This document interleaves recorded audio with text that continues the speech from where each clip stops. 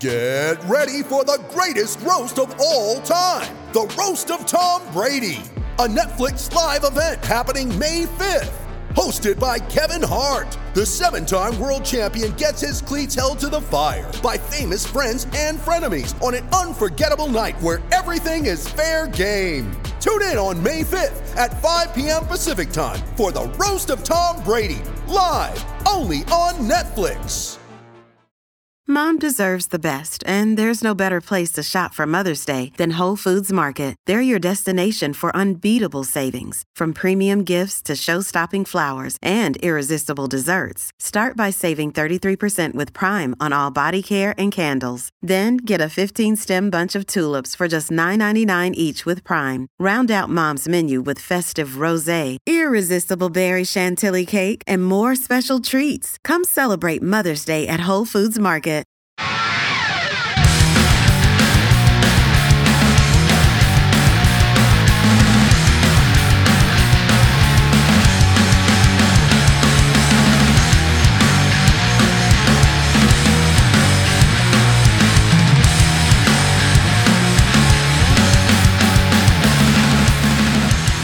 Welcome to Cast and Crank Podcast. Today's episode is brought to you by Phoenix Rods. Today we have Andrew Swaim. Andrew is a kind of just has some history in swim bait fishing and in calico fishing, even saltwater fishing. He's done it all. Cool guy, and I like to get his perspective because he actually was a swim bait fisherman on the West Coast back in the early mid 2000, like 10. And then moved back east. So he kind of gives us a perspective on the differences in fishing, between West Coast and East Coast, which is really cool. And he gives you perspective on calico because he got to actually fish. He fished a lot of calico, so he knows the comparisons we can make in that. So thank you again, Andrew, for coming on. I really appreciate that. What else do we got going on? This Monday, we have 86 Baits. And Chris with Matt Hom, Chris Feely, and Carlo. And we talk about Black Anchor, and we talk about 86 Baits. We talk about all kinds of bullshit. And then we talk about my new adventure, Viking Head Lures. Viking Head Bait. Viking Head Baits. Yeah. Made a lead head. So been working on it. Chris Feely helped design it, and Matt Hom. They helped me out a lot with it. A ton of other people. And I talk about it on that Monday's episode. So I'm hoping to drop something in the next, about month and a half, probably mid-September. And, it's going to be available at Performance Tackle and to start off with and online. So I'll probably do an event at Performance. We got some cool color names. We got, the colorways, here's some of them just to let you guys know, and they're pretty hilarious. I liked how I named them. It's going to be the Uncle Bing Bong's one color, which is Caesar's color, the Bobby BDE, which is Bobby Martinez, the Bass Jesus, which is Kelly Pupo. Then I have the Joe D Head, which is Joe from Performance's color. Then I have the PT Special, which is the actual Performance Tackle Special. And then my last one is Jimmy Decker and Eric Landisfine, which is Cocktail Hour. So we'll have 6 colors to start, weedless, and we'll have regular non-weedless, and it will be from a 1/4 ounce to 3 ounce. So we'll have all those sizes for you to choose from, and we'll be doing a lot of other things. I mean, just the first drop will be that. And then we also have actual signature Bobby head called the Tomahawk head. But you guys will hear all about this on Monday's episode. So I thought you guys give you a little teaser today. If you want to check out the page, it's Viking Head Bait Co. I'm sorry, Viking Head Bait Co. If you go look on that on Instagram, I'll give it a follow. Check it out. You can see the design. Goonie Wolf did it. Another big help. Pretty much everyone from the podcast has helped me start this, and I really appreciate it. And it's a cool thing that I've been working on for probably about 3 or 4 months.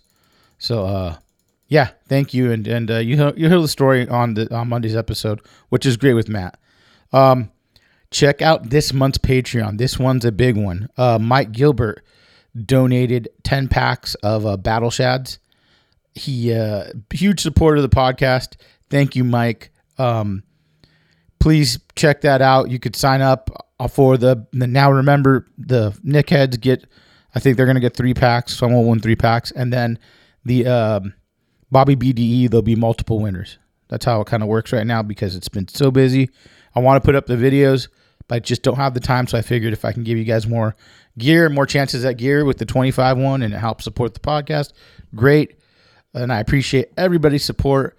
What else? YouTube, I'm still lagging on it. It's because of this leadhead thing's been killing me. I've been so busy.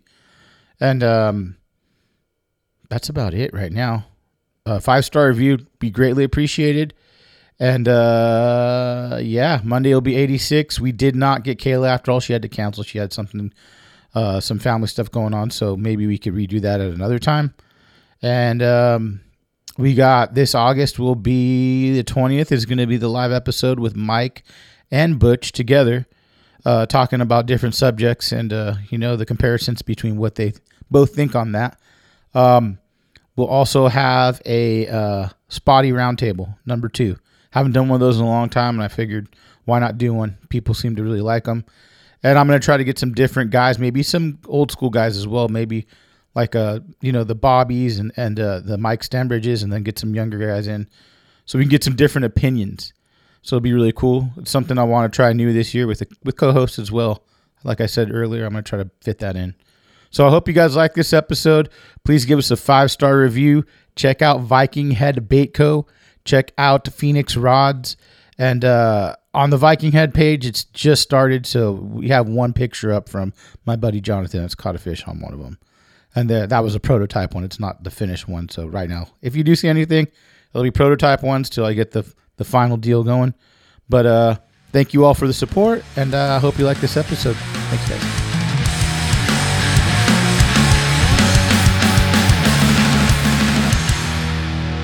All right, welcome to Cast and Crank. We have a transplant that's done it both. Actually, he's done all 3. How about that? He's done the Calico, he's done the West Coast big bait stuff, and now he's on the East Coast. Andrew, how do you say our last name? Swaim. Okay. Yep. And he kind of came up with a lot of the swim bait makers from the beginning. So kind of break down your story, where you grew up, who you kind of hung out with when you were younger. So I grew up in Irvine. I'm sure a lot of your listeners are familiar with Woodbridge Lake. You might be even be familiar with it. My mom, a lot of people are, man. It's right off the freeway. It's right there. It's easy pickings. So I grew up in Irvine, fishing Woodbridge a lot. The actual fishing came from my grandpa, my mom's dad. Typical SoCal thing, he likes saltwater fishing, and he'd run us up to Mammoth and stuff during trout season. So that was definitely where it started, but definitely cemented itself at Woodbridge. And waking up early on Saturday morning and watching Bassmaster and wanting to go to the lake and catch fish when I was 10, 11 years old. So that's a great lake to grow up on, though. If you could fish that lake and not get kicked off, it's pretty solid. Well, and I mean, the lake that I was fishing when I first started back in the late 90s and early 2000s, it was a different lake. There was tons of grass, tons of bait fish. It was insane. Mm-hmm. But yeah, so and I actually learned a lot. I would watch Bassmaster and get my Bassmaster magazine and have my mom write checks to order baits out of the magazines because, couldn't really do on the internet back then. Yeah. And through fishing there, I met Whitney, who you know pretty well at this point, Whit from Curtech. Me and him have been fishing together since 2001, I think. Oh, wow. Yeah. So me and him have a lot of history together, riding skateboards around I say all lakes in Irvine. There's really not that many lakes in Irvine. It's pretty much just Woodbridge. So then you know Jimmy Getty then. Oh, yeah. I know Jimmy really well. Oh, that fucking asshole. That guy, fucking old man. Everybody hates that guy because he's old. he's hilarious, man. When I first met Jimmy, I remember I used to go to Irvine when it was open, just trout fishing, and kind of got into bass in 2009. I started bass fishing, so I remember seeing him there. I'm like, I fucking remember you, dude. Shit. But he's a great guy. But I mean, you and Whit. Whit's been around for a long time too with the whole swim bait thing. So did you guys kind of get into swim bait fishing together? Yeah, kind of. So like it started out with fished another private lake in the area that we sneak into. And he actually ran into Mickey Ellis from 316. And he actually, yeah, pretty sure Mickey giving him that bait was kind of game over for us at that point. We both wanted swim baits and wanted to throw swim baits. And again, no internet, limited stuff. So it was go to Turner's and buy a 316 soft bait, or I think the Longfin had some random baits, maybe a couple of regular soft baits. So you were able to get some 316s locally, like at that time in shops? Yeah, only soft baits though, from what I remember. There might have been some shops, but Turner's carried like the Rising Sun and the Sidewinder and the Mission Fish and stuff like that. So when he gave you that, was that kind of like a complete game changer? Did he give you like any information on like, hey, you got to throw it like this, hey, or he just kind of tossed you one and said go? Oh no, he gave it to Whit. I wasn't even with Whitney that day. I met up with him again after that, and it was like, but yeah, it was a game changer. I don't think he told him anything though. It was just like, hey, go fish this thing and send me pictures if you catch them. Mm-hmm.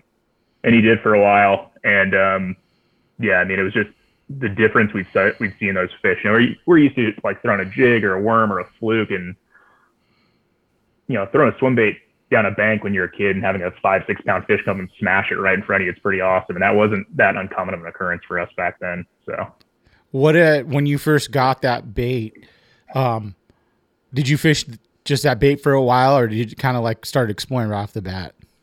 Oh, no, that was it for a long time, dude. I had like 2 swim baits. For the longest time, I only had like 1 or 2 at a time. Did you guys use the same setups like you're using for a jig at the time? Yeah. Yeah. I mean, which worked pretty well on plastics like that. Like, yeah, man. You don't need a swim bait rod for that. So, you know, like you have your backpack and you got like a bag of robo-worms, a couple jigs, and like 1 swim bait, you know.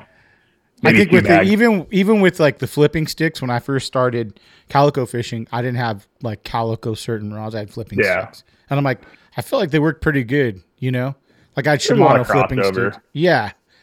So after fishing that bait, like how did the progression start from then?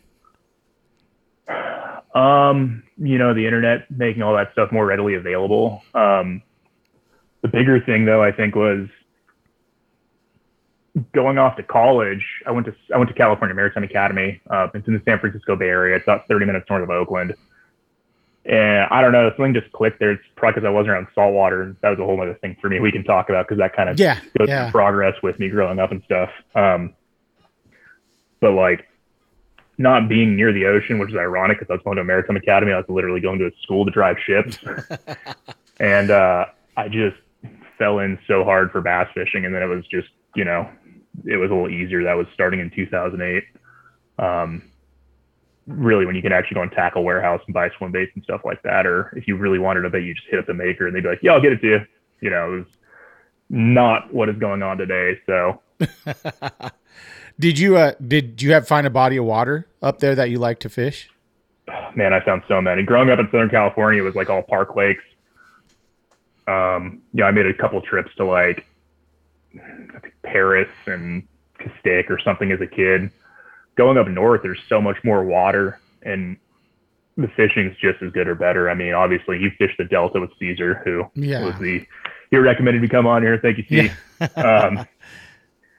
Like seeing that is just, it's mind blowing being from Southern California. So there's a lot of really good lakes. I caught my personal best living up there out of a small lake that I probably would have my throat split if I mentioned, but I caught my personal best. My buddy caught his personal best. I caught mine like a year later.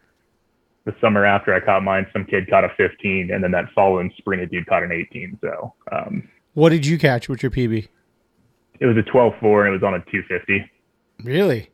Yeah. So was this when the 250 kind of just came out, or was it a little bit after? 2013. So like kind of after. Like we all knew about it at that point, and I think the demand and the hype on the market kind of died because there were some ridiculous ones. One of my buddies had a really crappy beat up one that was like some awful color that he Sharpied, and he put it on eBay, and it went for $420, and it was like straight kindergartner Sharpie status. I was like, oh man, it's not like he was trying to like scam stuff, but he's like, that's what I was going to sell for. So yeah. Isn't it crazy now to look at a 250 back then and now, and you're like, dude, you can buy it for like $100 and something at a tackle shop. I saw one on Swim Bait Universe for $75. That looked brand new. I'm like, are you kidding? Right? It's like, dude, I still couldn't believe that. I remember when I first started the podcast, and it was like hard to get 250s at that time. Still, this is like 4 years ago. Yeah. And I'm like, now it's like you can readily availably get one like at any tackle shop pretty much. Yeah. Which is cool because I feel like that's the new S waiver almost. You know what I'm saying? I mean, I think it stands to reason that might be the best hard swim bait ever made. If you just look at the sheer number of personal bests caught on, it's pretty hard to argue that number. I know a lot of guys that got their biggest fish on that bait. Even stripers as well, too. I know yeah. Both, yeah. So when you were up there, what did you just start getting into glides when you're trying to hunt for a big fish up there? Or who kind of and who did you meet up there that kind of helped you and go in the right direction? So up there, I only got to fish a few times, but sea was definitely a big part of it, learning the Delta. Got another buddy named Ali who took me out a lot and really taught me to be patient more than anything. He's a very Zen person. But I did a lot of it alone. I did it on foot. There was a kid that I used to fish with named Chris.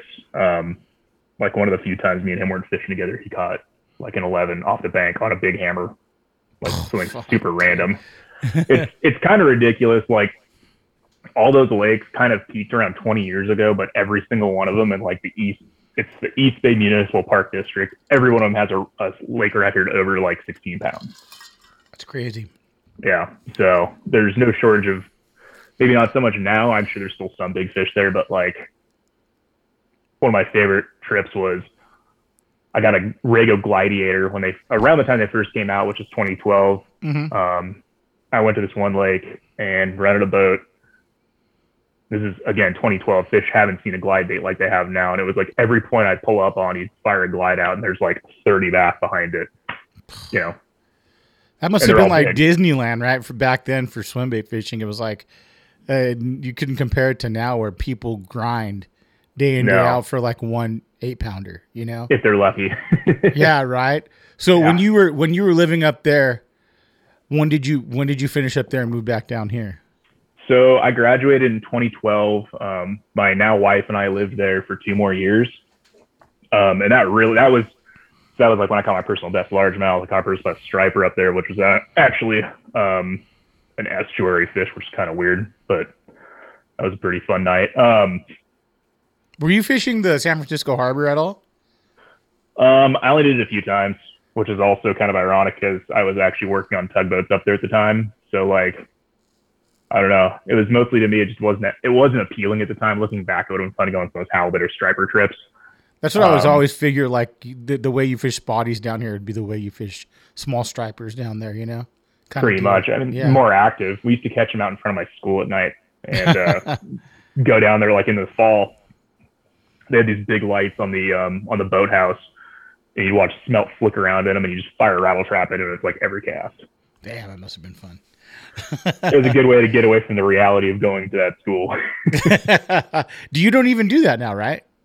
No, I'm a desk jockey now, which a lot of people don't believe could happen with somebody like me. And honestly, I wouldn't have believed I could have done it myself, but here I am as a data guy. So after you finished school, you moved back down to SoCal again?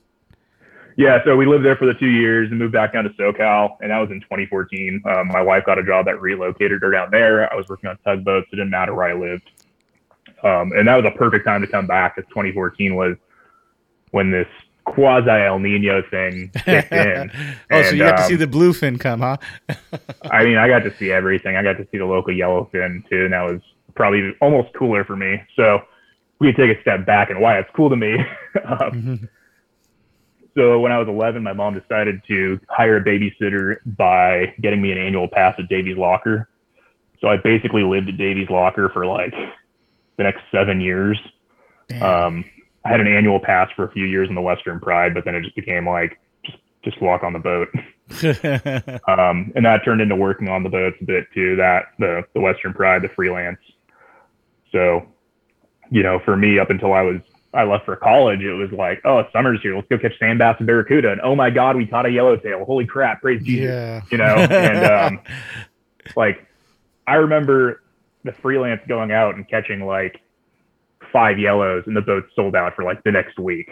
That's you know? Crazy. Yeah. And now people are like, we got 5. So we should have got way more than that. Why do we have limits? Yeah. So I moved back to Long Beach at the time. I'm working 2 weeks on, 2 weeks off, and I'm fishing as much as I can. I have my Native Sun shirt. Me and Aaron Graham are good buddies. Oh, that guy, another fucking asshole. Yeah, another giant asshole. That guy is so big. Did you fish with Chris Monroy as well, or no? I didn't. I think he was out of it. He's paintball guy maybe then, huh? Maybe, yeah. I don't know. I think he was fishing, but I don't think he's fishing that much. But yeah, I mean, if he had been, I would have fished with him because he would have been on Aaron's boat. That's funny because your episode, I think, is going to either air Monday or Thursday of next week, and then Chris's episode airs. So you're a crossover because you do salt and fresh. I do both, man. Yeah. So, but it's cool to hear the salt and fresh crossovers because I always feel like, people get to hear because I'm a calico like slut. Yeah. So I go out for those. Yeah. And I always say, you hear it over and over. It's like it's hard for me to drive to DVL when I live in Buena Park. Yeah. I could drive 20 minutes to Huntington Harbor and be out in my boat like quick. So right, and not deal with like tags, other fishermen, like none of that shit. When you came back down and you were living in Long Beach, did you still have the bug for the largemouth? A little bit. So I was fishing with Block here and there when I could. Shout out to Ryan Block. The guy's a true homie. He's helping me with my nutrition stuff right now as well. And I think I heard you're gonna have him on the show soon. So Kayla's coming on, I think Tuesday. Okay. But he was supposed to, and I think he had like something to do with the boat, like he had to go and he just couldn't make it. So it's like just finding that happy medium, like where he can fit it in. It's like and he's been pretty. Yeah, he's a funny guy. I like him. He's hilarious. He makes me laugh. Super good dude. Yeah. So yeah, I will say one thing throughout my fishing career is how fortunate I've been to fish with guys that make me look like an absolute amateur. So him. So I became friends with John Curry around that time too, and we fished a bit. But that was before John wanted to get back into green bass fishing, so it was always on his skiff, drinking IPAs, eating Pop-Tarts, making stupid jokes about the dumbest things ever. Another great guy I've been talking to a little bit. Super awesome guy, and probably the fishiest dude I know. I'm not sure. I'm gonna agree with you. Like there's a couple of guys where I go, I have them on and they know everything, and I think John Curry is one of those guys that can do either one. And same thing with Matt Purcell. Another guy that could do the salt and the fresh thing. Block. There's a certain guys that could do both of it, Yeah, and I'm not. For me, it's Block or Curry. I couldn't tell you who's better. Both have just an insane resume when it comes to fishing. Yeah. Even and same thing with John. He's an amazing bait builder as well. Like he can make anything. The obscure stuff me and that guy send each other is hysterical. I mean, you were talking about like him being dialed in. Like I remember, so 2014 ended with a bunch of really big yellows down off South Orange County, specifically like Box Canyon area. And I go out with him. Of course, we fuck him up, cutting fish, and there's just red crab everywhere. Go to sleep, wake up the next morning, and John's in truck. The guy's up at like 3 a.m, which is fun for me now because I can text him when I'm like, waking up for work and he's already like at it. I'm like, hey, dude. I wake up and there's like 4 articles in my inbox from John about like habits of red crab during the full moon. Like, I'm like, I'll never be as good as you.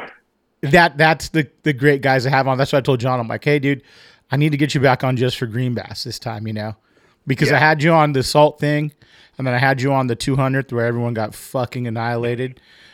And I'm like, so I need you back on a regular episode again, So we could. And he's like, let me do a little bit more green bass, and then I'll come back on.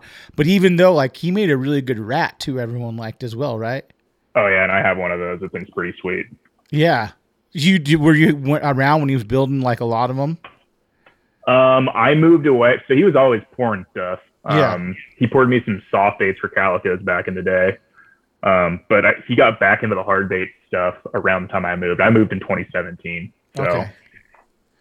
So when you came back and you're fishing with John, did you start working on the green bass stuff as well back down here? Not really, because no. Like going back to the saltwater thing, it was just so cool to see local fish like that. You know, 2015, you have the yellows in the 150. Yeah. Like, or, you know, me and John take his skiff out and we're looking for bluefin. We had a double hookup like right away, and then John picks up like the 100-pound rig, cuts off the jig, and he's like, "Hey, you think we'll get 100 pounds?" I'm like, "Probably." So John ties on something stupid. He had like a 12-aught hook, pinned a mackerel in the nose, tossed it out, put the boat in gear. I swear to God, the mackerel hit the water, skipped, and a bluefin came out from behind it, ate it. And John looked at me, was just like, like, okay, I guess they're eating 100 pounds. So I like put my rod away and like grabbed a 100-pound rod. Just like, here we go. Put it in low gear and wind it through the guide. Here's another question for you, since you fish with a lot of guys that do salt and fresh. Do you think that the best salt guys are usually the freshwater guys? You know, the guys that can go out and pick apart the fish, or guys that are green bass guys? I would highly agree with that. Only because the two best anglers I know are, like I said, Block and Curry, and those dudes. I think there's a lot more attention to detail in the freshwater that you have to really, really dial into. I mean, take, for example, a lake like Paris. Think of how many boats that lake sees on a week. How many baits they're seeing. Whether they're presented correctly or not doesn't matter, right? Mm-hmm. Like, you have to really fool that fish. And, I don't know, saltwater fish don't get the same pressure.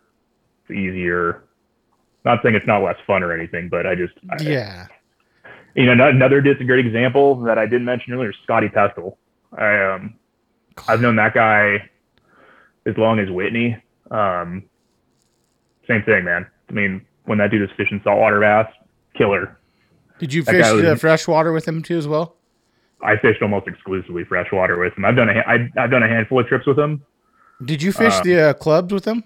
No, that was his old. So he used to fish with a dude named Matt Cobsis, and then he fished with a guy named Mike.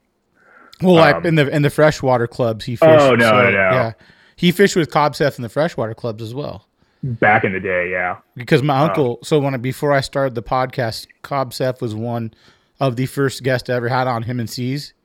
And then Cobsef came on. I'm like, "Hey, do you know my uncle?" He's like, "Who?" I'm like, "Jim Trujillo." He goes, "You got to be fucking kidding me." I'm like, "No." He's like, "Yeah, I know Jim, man. I've known him for years." And I'm like, "Yeah, it's my uncle. I bass fish with him, you know." Like, and we talk about Irvine. I remember I'm like, "Hey, I want to catch a bass." To my uncle, he takes me to Irvine. He had a little blue champion, like a 19-foot champion, and we went there. And I remember him just drop shot. I turned into a drop shot whore. Too easy. Oh, I loved it, dude. It was so fun. And Irvine was such a fun lake, dude, at that time, you know? This might be a bold statement, but I'm convinced Irvine was one of the best lakes in California from like 2009 to closing. Did you do a lot of swim bait fishing at Irvine? Not big stuff, but the medium-sized stuff. Whitney's Rat, you know, the OD, now owned by our other buddy Mario, who actually ironically moved to South Carolina, about 20 minutes from me. So weird. He has the Rat now, right? He does the Rat. Okay. Yeah. Cool. Yeah, it's mostly mid-sized stuff. You know, smaller weedless baits, throwing 6-inch HUD, stuff like that. Rising Suns, Ospreys. But it was just the quality of fish you could catch was just hard to beat. Yeah. Did you fish a lot of other local lakes like Paris and DVL, or are you just hitting like Irvine was your big local? Well, because Whitney worked there at the time, so it was like, you know, get in for free, have fun on the rental boat kind of deal. You know, like you said, why would you drive all the way to DVL? It's like, well, why would I drive anywhere else so I can go crush bass at Irvine? That was so awesome. It was so nice to have a local lake. Yeah, I feel like it was good. Right. I think, what did it close, 2016?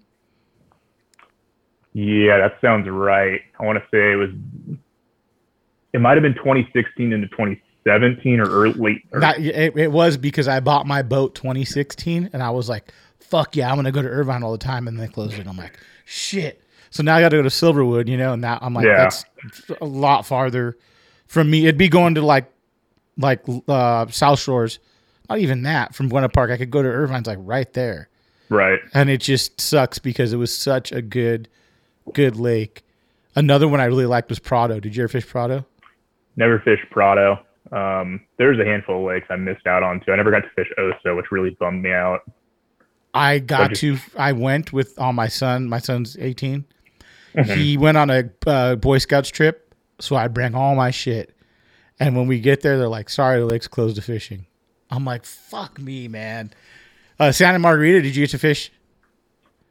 Yeah, I fished RSM. I caught like the first decent fish on the Odie Rat at Santa Margarita. It's probably like, I don't know, 7-8 pound fish.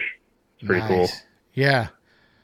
That was a cool lake. I got to fish it once. Now I have family that lives right by her. It just sucks. I got hit with gold algae, I think, a few years ago. Yeah. So everything died off. I don't know how it is now, but I used to fish Laguna Niguel a lot too. Laguna Niguel was a good one too. I went there. I would catch some good fish from the shore. But then they used to have the float tubing thing, was really cool there too as well. You can't do. I've heard like half the lake's closed down now. So yeah, what's it's not. The point of even going? Yeah, it sucks now. But that was a fun lake back in the day. That was like fishing network days. Yeah. I remember looking up places and going, shit, I like this place. Like, let's check it out. And I remember catching like 3 fish within like 2 hours. I was stoked. Especially for a local lake. It's like, that's a hard one to beat, dude. Then, Sometimes, yeah, man. It gets rough out there. My local was Laguna Lake in Fullerton. Which I also really like, actually. That was probably my favorite park lake, to be honest. How great. And the stick ups there, they had a little bit of everything. Yeah. And then Ralph B., but that was pressure. You got to be really good to fish there. You have to know what you're doing. That was another good one. But if we can't all be lily pads. We can't all be Seth Nicewonger, so no, can't all be Seth. Sex fish toy. Sex fish toy. So you kept fishing salt. You're grinding out. You're working on the tugboat at the time as well, right?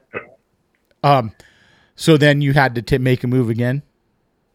Yeah. So in 2017, I moved shoreside, and I got a job I really liked working in operations in the port. And my wife was doing the same thing, actually. Mm-hmm. And not going to details or politics. A bunch of people got laid off with the offer to move out to North Carolina. So they were like, yeah, we'll pay for it. Keep your salary. Have fun, kids. And it was kind of dumb if we don't take that opportunity,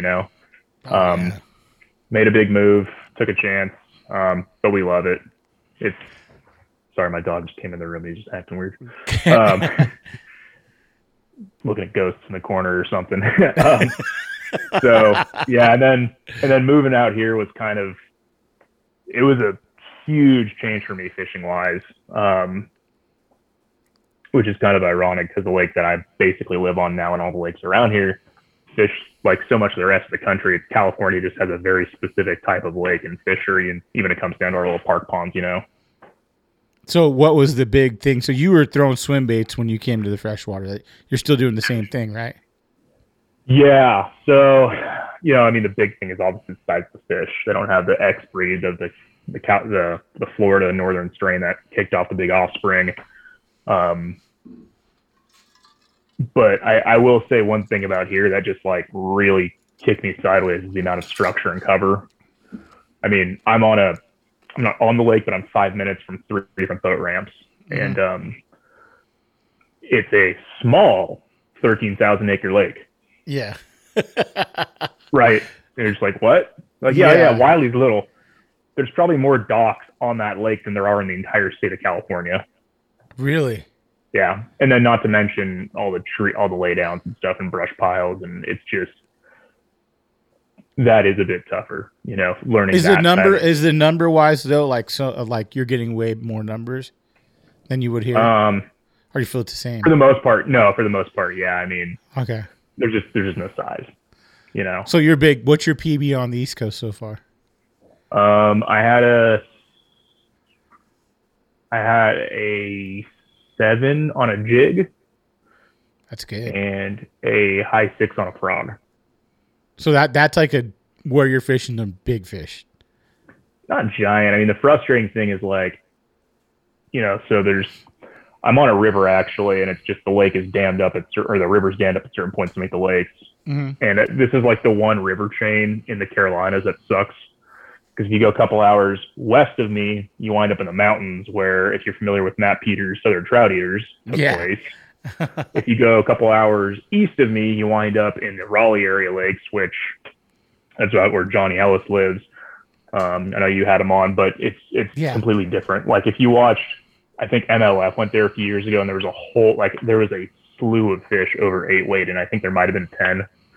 Just way better quality out there. I think it might be because we have spots and herring in our lakes, which that's a whole different ecosystem.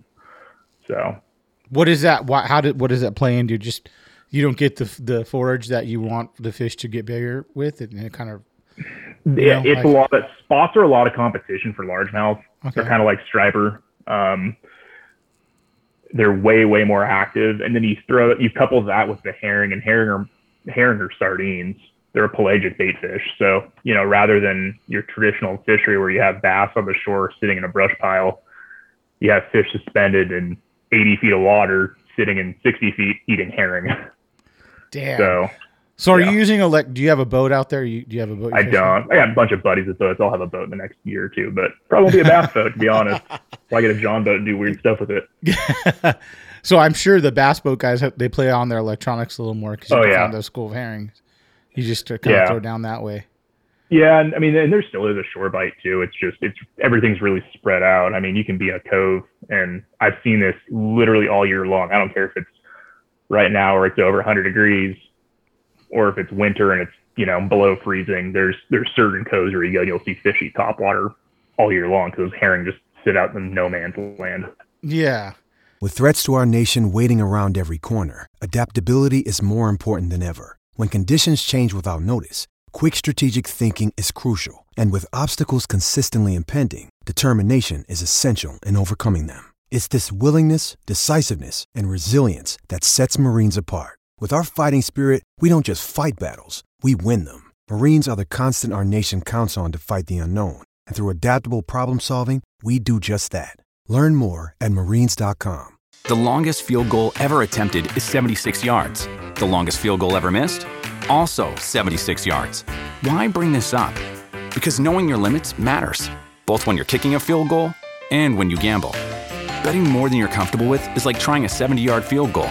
It probably won't go well. So set a limit when you gamble and stick to it. Want more helpful tips like this? Go to keepitfunohio.com for games, quizzes, and lots of ways to keep your gambling from getting out of hand. So when you were coming up, what were some of the companies you saw come up like when you were swim bait fishing?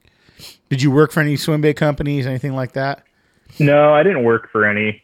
I'm pretty good friends with Piz. Mm-hmm. I used to fish with him every once in a while. I had a pretty cool striper video of me and him at Pyramid, but he's not a fan of it because it shows where we were fishing. Whitney, obviously. Uh-huh. I've seen that dude making baits for 15, 16 years now. Which is cool to see him come back and kind of do it. I think I really like, what is it, the Big Willie? Yeah. I caught at Paris. I got like a 5 on it. I love it. It's a great bait. Oh, yeah. It's a weird little bait. It's so cool. Yeah. And then through Whitney, I met Scott with Triple Trout. I've gotten pretty close with him. So he finally left Long Beach, which was a big thing from a long time. He's put Long Beach stickers on his baits. Yeah. Were you around when the Triple Trout was kind of being made? Dude, that thing, I think the first baits were made in like the 90s. Oh, wow. One of the baits that I have that someone gave to me was from 2003. So there's some crazy history with that bait and it winning tournaments and rumors of people not wanting to sell the bait at certain shops. And so. Yeah, I've had a little bit. I had Mark Higashi on. He talked a little bit about. Yeah. He kind of like talked to him in the beginning when they started building that bait. But I tried to get him on a couple of times. Ryan's messaged him, but I'm sure he's just doing his deal. And he's old school. He is so old school. Like, it's almost surprising, Scott. I say this from a place of love, but it's almost surprising he knows how to work a phone sometimes. Just like in talking to him. Yeah. What's your rig choice you use right now when you're throwing swim baits and glides and stuff like that? So because I've downsized so much, it used to be a Phoenix 800H. I still think that's one of the best rods on the market for swim baits. Just so you can do a whole bunch of stuff with it, and you can really handle a wide range. The 800H, the Ultra Swim Bait Classic? Correct. Really, a lot of people don't like that. They think it's a broomstick. You do? Yeah. I love that thing. I've caught so many fish on that rod. What baits do you like to throw on that rod? 8-inch Hud, 250, 10-inch Triple Trout. punker. I mean, anything in that like 4 to 8 ounce range. I think I even threw an Armageddon on it one time. Oh, wow. Actually, I take that back. The heaviest bait I ever threw on it, Whitney had a bait that weighed 13 ounces, and we were trying to swim test it, and that was the heaviest rod we had. Dude. It wasn't really comfortable, but I was able to kind of underhand lob it. So break the rod. Yeah. What reels were you using at the time? I was sticking to 300s, mostly Corrado 300s. So yeah. Made a pretty big switch now, and so I'm building my own rods. Washington D.C. numbers calling me all day long. Super weird. So I'm building my own rods. I'm fishing a couple of range shadow blanks I like a lot. They're just lighter, more parabolic. Yeah. I'm kind of a meathead, so that parabolic rod helps a little bit for me pulling hooks and stuff, especially because I'm fishing a lot of hard baits, treble hooks, downsize to 200 size reels because I don't need a 300 for most of what I'm doing. That makes sense. You're just doing a lot of quick short casts. Yeah, quick short cast, and it's like I said, it's a lot of structure or a lot of cover fishing, So it's like you're along a dock, you're not gonna make 100-foot cast down a dock with a bait. You're gonna get close to it and make a nice pitch. So yeah. Back doing to the tugboat stuff. You have any cool stories of some crazy stuff you had to do before? Honestly, no. My brief career in that was boring, and I mean that in the best way because boring means nothing happened. I got to go to Alaska a few times, which is pretty cool. Did you go fish up there? No, but I had fished up there on a trip with my grandpa. When he was diagnosed with cancer in '98, he decided to take me on a last hurrah trip. So a couple of years later, I was 10. Wow. He took me up there and we did 2 days of fishing, and it was just, that place is stupid. It's Jurassic Park. I mean, you're like, oh, hey, cool, let's have a 20-pound ling cod. And the captain's like, oh, yeah, now we're going to catch a really big halibut. And you're like, what? And he hits it with the slab fillet real quick, pops it off, puts it on like a 20-ounce circle, drops it down. He's like, yeah, watch this. I'll catch a big one now. Sure enough, we got like a 200-pound halibut. Damn. So, did you do any rock fishing up when you were up there? I know they have big plastics and big lead heads they'll use up there. So not that trip, but then I went again a few years later for my other grandparents' wedding anniversary. It was a big family cruise thing, and I got to jump off and go fish, and I caught a salmon. And then oh, nice. We ran inside real quick, and the dude had a jig on, and I was just kind of messing with rockfish there, but wasn't. Yeah. I didn't get to do the cool bass rod rockfish type thing, So since you're down here, we could talk calico a little because you fished it for a while. You got to fish. You fished with some of the great calico fishermen like Scotty. Did you fish with Mike at all? Yep. Fished with Mike, Randy Clemente with him. Mm-hmm.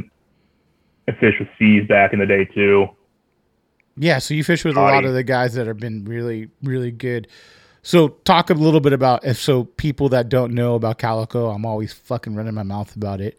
You talk about what you compare it to, something that if you're going to fish in a freshwater lake, Everyone always draws the comparison to smallmouth, but I don't think it's there. And I say that because smallmouth they're structure oriented, but you're not going to have a 2-pound smallmouth break you off on 40-pound, Yeah. But you will have that happen in calico fishing. So the comparison I always say is, when you're swim bait fishing for largemouth, you're not fishing a swim bait rod because of that fish. You're fishing a swim bait rod because of that bait. Mm-hmm. And then you go saltwater fishing for calicos, you use the same rod, but it's because you're going to lose fish. It's going to happen. Sorry, man. So I think Kobsef said it the best. He said he compares smallmouth to spotties. He would say that that's kind of the same almost. Yeah. I mean, it's close, but just the structure, the breaking you off part, Yeah. Now, were you trying to throw glides back then at all for calico? Scott made me some custom saltwater triple trout that I threw around a little bit, and they got bit, but I don't know. I always wanted to throw them at the same time. It's like, well, I'm getting bit every 4 cast. You go to Clemente. It's like every 4 casts I'm getting bit on this, but I'm getting bit every cast on the jig, so I'm just going to put it down. Or did you have a weedless then or no? Oh, yeah. So that was the go-to when kind of explain that, how you weedless fish. I mean, that's another whole different technique where people think okay, with a 316 bait, you're fishing it you're burning it on top, almost yeah. Yeah. So, I mean, it's a completely different technique if you want to talk about it, because I feel like coming from you would be a little different. Yeah, I mean, so I got to see what that was kind of like at the beginning. My first trip to Clemente was when Matt and Scott were still fishing together, and it was before the COC Calico Offshore Challenge, if you've heard of it. Yeah. And I don't think the fish had seen much pressure at all, because you know how it is in the wintertime getting out there. It's like hit or miss. It's either like the most perfect conditions ever or you're not going. And the weather had been super nice. We got out there and it was dumb. We ran through every single bait in the boat just pre-fishing. So yeah. But yeah, I mean, it was that fast wine weedless bite, you know, and it was hammer the drag, fish 10-0 hook. And that's the crazy thing is people go, like, you know, even the way you set the hook's a little different. You can't like really set the hook. You got to reel into it, you know? I always like pointing it straight at it. And when you get bit, just keep winding. And then once it loads up, you set the hook, but you're not really setting the hook with the tip of the rod. It's more of at that point, there's so much pressure on it. It loads up and hooks it kind of midsection. It more pulls it rather than snapping it in place. Yeah, I'm still waiting to I have a couple guys coming from like Texas, and when some of the guys come out, you know, Caesar's gone with us before, just spotties and like sand bass. But they've caught like some 3s and 4s, and they you know, they're like, damn, this is fun. Even the Delta guys will come down and be like, shit, this is different. We like this. This is like, if I lived here, I'd be here all the time. I'm like, exactly. So it's like, and it's getting more pressured like anything else, and people are trying to throw new shit. And I just feel like even like a lot of people are throwing glides now for calicos, and it works. But man, I feel like at Clemente and PV, it's always going to be that weedless is going to get the biggest fish most of the time, you know? That or just a classic jig head too. I mean, yeah. There's definitely because back then we're using the Arky head. No, or was Warbaits already around? Warbaits came out by then. I think Afrin came out with that thing, and I was working at Anglers Center around that time. I think it was 2009. Oh wow. It was super funny because they have these guys that like didn't really like. They had their own boat. Maybe they fish a few times a year. They'd come and be like, "Yeah, there's this new thing out, and I really want to try it. It's like a hook for a swim bait, but it's weedless. It's like this new thing." And it's like, but you get to see that a lot now, even with swim baits. Oh yeah. So you'll see new swim baits come out and be like, "Oh, this is something new." You're like, I kind of remember that from. No, that other guy did that like 10 years ago, man. Sorry. But it just becomes popular. But again, I always say you can only reinvent the wheel so many times. So it's kind of like you're going to find that same looking swim bait with someone else that might have that same tail or might have, you know, whatever it might be. Yeah. Compared to when you were coming up is like how many different swim bait makers were there when you were throwing swim baits? What, 15? You know? Not many. Yeah. And that was like rare. Like Mickey had like, you know, Mickey Rego, who else was at the time? Mickey Rego, Scott, Ken with Stick. Yeah. I mean,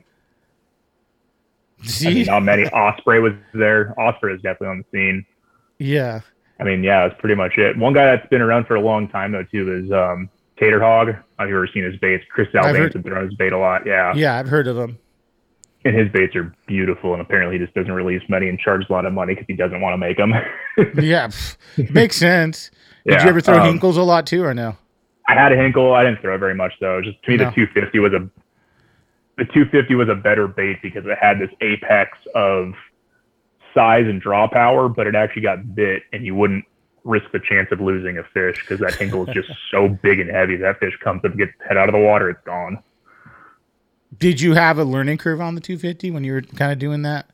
Or it felt like it just, you could watch Duck and wine, man. Yeah. It was like, to me, it's like throwing a surface iron. It's like either you, depending on what's going on, either you fish it kind of slow or you fish it kind of fast and have at it. Yeah. No, that's always the learning curve is always something cool to like kind of hear from people because you didn't have the internet then, like, you know, you do now. Or like YouTube videos and shit. There wasn't any of that. Even I said, even when I started, it was like 2009. We had Fishing Network. That was it. Yeah. There was no like YouTube, you know? Yeah, and it's a double-edged sword because like there's a lot of stuff that gets out that probably wish didn't get out, secret techniques or places or whatever. But also great because you can get on and figure out literally anything in the world that you want to do. Even rod wrapping, right? Dude, rod wrapping. I mean, so rod wrapping for me, my grandpa that was into fishing, he was fairly wealthy and he had a full set of Angler Center custom rods from like back in the day. Oh, wow. So I was always kind of like looking at custom rods and knew they were a bit more special. So once I graduated from college and had some money and was hanging out at Performance Tackle pretty much every day, I just sit in the back with Tommy and bring those dudes lunch and watch Tommy wrap and just hang out because it was that or start drinking because I was off for 2 weeks at a time. Another guy that I cannot get to come on the podcast. Oh, you're not getting Tommy on the podcast. I talk to Tommy all the time, and I'll go in there and talk to him forever, and he just, don't come on. No, I'm good. He's one of the best rod wrappers. Oh, he's so fucking good. And it's he's so good, and he's so cool because I text him all the time still, and he's just like, no, do this. That's dumb. Don't do that. So just watching Tommy, I actually kind of been pretty straightforward to learn how to do it. And then when I moved out here, I didn't have a job for a while. And part of that was like, okay, my wife's got a great job. She can afford to cover both of us for a while. Like, I actually ended up getting a job at a tackle shop here, like under the table cash job. But guys like, you want to try wrapping rods? I'm like, oh, I don't know how to. He's like, not that hard. I'll show you. And ended up kind of sitting down and like wrapping a rod nicer than he could within like a day. So probably from just watching Tommy the whole time, right? Just watching Tommy absorbing, getting the Miyagi going. So I know I'll never even come close to Tommy's level, but yeah.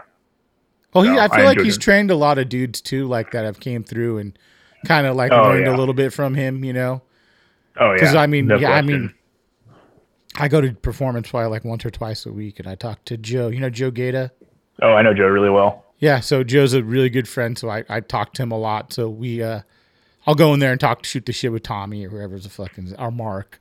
Whoever's in there, you know, you always run into someone, but it's always you know, or I'll see someone and be like, hey, fucking dickhead, and be like, hey, what's up, you know? But it's that's my favorite shop to go to. But it's cool you worked at Angler Center too. I used to go by there when I was in Newport all the time. Yeah, so that was a really cool experience for me because I kind of upped my game a little bit, learning more about like I'm gonna come out with it and call it the fancier side of fishing. There as far as like, because I grew up on sport boats. It's like here's your graphite Calstar, your Newell, and your mono. Dog's joining me. He's weirdo. And then I got there and it's like, hey, feel this graphiter instead. Here's some braid. Like, this will fish a lot better, you know? And and I learned a lot about like, so Angler Center did and continues to do a lot of yacht outfitting. And just learning like the actual big game side, rigging, all that fun stuff. So I worked there for 4 summers. It was the summer after my senior of high school through the summer after my junior of college. And it was just such an awesome summer job. I really learned a lot and became very close with my coworkers there. Since Jeff. Yeah. He runs Melton now. So, you know, Melton owns Angler Center. So that's, I was there that summer. That was 2011. And we had to inventory everything. And that meant inventorying the giant barrel of 3-inch big hammers. Oh my God. Yeah, you could imagine what a hate mission that was. It was. Oh, I bet. No air conditioning, organizing big hammers all day long. It was burning up.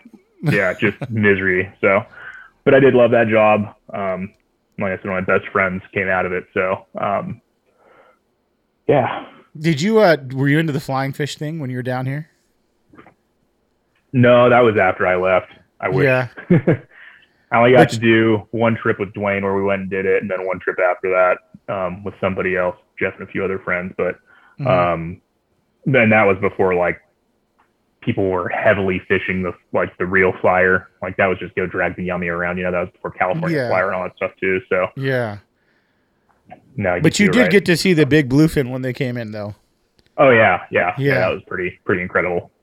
Yeah, I know. I mean, I had I think Evan told a pretty good story, Salve, because he kind of broke it down. But it's really cool to see it. And now people are going, man, when's it going to go away? Who knows? Because it's a cycle thing. It's like it's going to be fucked when it goes away. Things are going to change, you know? Yeah, well, I mean, that's kind of the unfortunate thing is it's like things for the fishing industry in SoCal were not good prior to 2014. Like, people were really struggling. So, like, as frustrating as it is sometimes when you go to your favorite park and you see a bunch of dudes fishing, it's kind of a blessing because, like, your neighborhood tackle shop might have shut down had that not happened and all these people gotten into fishing. No, I always try to, like, buy what I can from the tackle shop. Yeah. Just to support. I know it's so easy to go to Tackle Warehouse. And it's just, you feel like $50. It's like, how often do you not spend $50 when you go to tackle shop? Yeah, exactly. So it's like, shit, it's free shipping. Well, then I think, but the conversations you get from guys at the tackle shop, like Jack Soul, you hear me, Jack? Oh, yeah. And just hearing him talk with some of the stories, it's like, man, this dude's amazing. You know what I'm saying?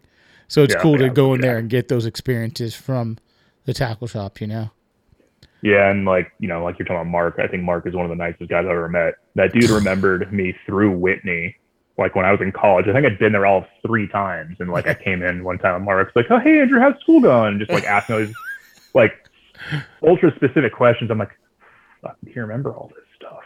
He's got a great memory.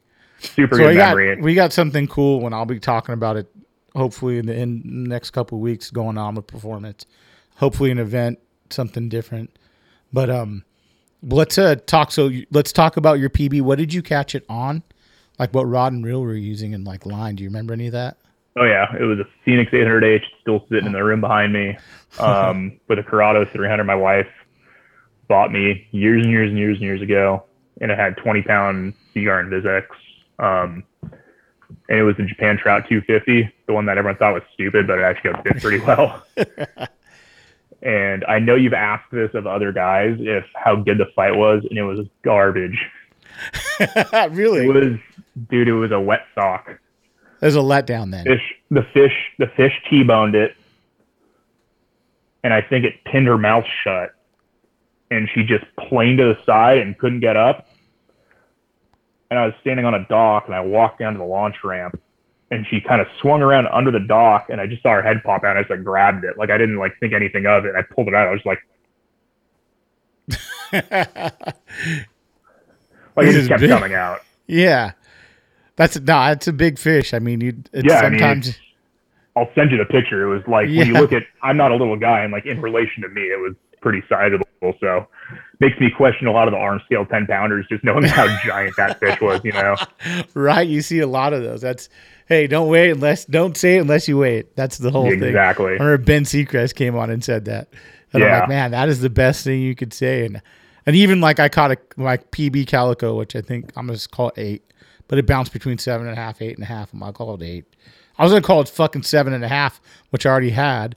But I'm like, it's 8. I guess 8's in the middle. I'll just call it that. Fuck it, What's your biggest calico you ever caught? Well, per Seacrest, didn't weigh it, can't say it. What do you think it was? I think I caught a few between 8 and 9 in my sport boat days. There's one that stands out specifically at 8 an anchovy. When I was 13 or 14 years old, I was in the freelance on a twilight. We were fishing off number 2. Mm-hmm. And I won jackpot with it that night, but it was really big. And yes, I was able to throw in the bait tank. Didn't have to kill a jackpot fish. Did you eat it? Did you eat it is the question. No. I'm not a huge fish eater, though. That's the thing. I don't care if you keep calicos. Don't keep big calicos. I don't care if you keep little ones. They're delicious. They're like, I like them better than any other fish. Calico tastes so good. Oh, yeah. Their meat always looks incredible. Yeah. I'm just, for whatever reason, man, I'm just not a huge fish eater. So that was my biggest calico. My biggest sand bass was just under 10, and I know that because we did weigh it. It was 9 pounds, 10 ounces. Wow. And that was even longer ago. That was probably 2002. Was that during the when they had them spawning on the flats? Yeah. Okay. Yep. So that was like that was my youth because like I said, I pretty much lived in the freelance in the Western Pride. Mm-hmm. It was like back then you'd go out and like with fucking 80 people on those boats and catch boat limits. Like there's fucking 800 sand bass on this boat, and then like maybe you caught 3 or 4 cooter around a rod too. Yeah. Damn, it must have been so fun. I wasn't really fishing then, and everyone talks about it. I'm like, man, I couldn't imagine going out and just catching that many sand bass. You know what I'm saying? How fun. I mean, it was like, if you really wanted to dick around, you could have put like a gang, with like 20 hooks and caught 20 at a time. Not that I recommend doing that, but like. No, of course. It was still like super cool. Yeah. Well, man, it's cool having you on and talk. Maybe what we'll do is I'm trying to get some roundtables together and get people in with me.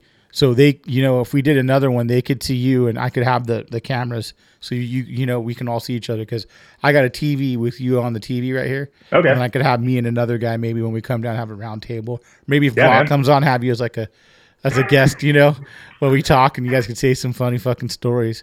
But it's kind of cool to hear your perspective from, salt to fresh, and then even the East Coast, like how it is, the fishing is over there. So thanks for coming on. You have anyone you want to plug or any baits or anything like that? Triple Trout, Piz. Not that I need to plug those. Everyone knows them. Everyone loves them. I see you wearing a Demiki shirt. Daniel's a really close buddy of mine. Oh, we can't talk about him. I know. He's another one. Him and Tommy hanging out together, drinking the Kool-Aid.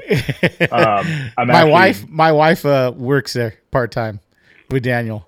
He's always looking for help, man. Yeah, he wanted some help so bad, and I'm like, she'll learn. And I'm like, I guarantee she'll do better than Seth. He fucks everything up. And he's like, all right. That's fish toy. Yeah, he came over. We had my birthday party. He bring his kids over, and they were swimming. But yeah, Daniel's a great guy. He'll never come on. Another guy. Yeah, I'm building him a couple rods right now too. Oh, nice. Seekers? Yeah. Or Rain Shadows? Seekers. They're Super Seeker Hercules, 70H and 70XH. They're all black on black except for like a little nameplate on there, which is like this absurd day glow color I found. Close to glow as you can get without actually being glow. But yeah, love Daniel. Super awesome dude. Love Demiki stuff. Yeah. My favorite way to catch a bass is on the frog. I don't care what else is biting. Like, I'm going to catch a bass on a frog, and like he makes that air frog, and that thing, I love that bait. So that's a great frog. Yeah. So, we already talked all the people I like. Mark and Tommy and Joe Performance, and my buddy Jeff at Melton, and yeah. Man. Well, thanks for coming on, bro. I really appreciate it. Great time. Yep. You got it, man. Thank you.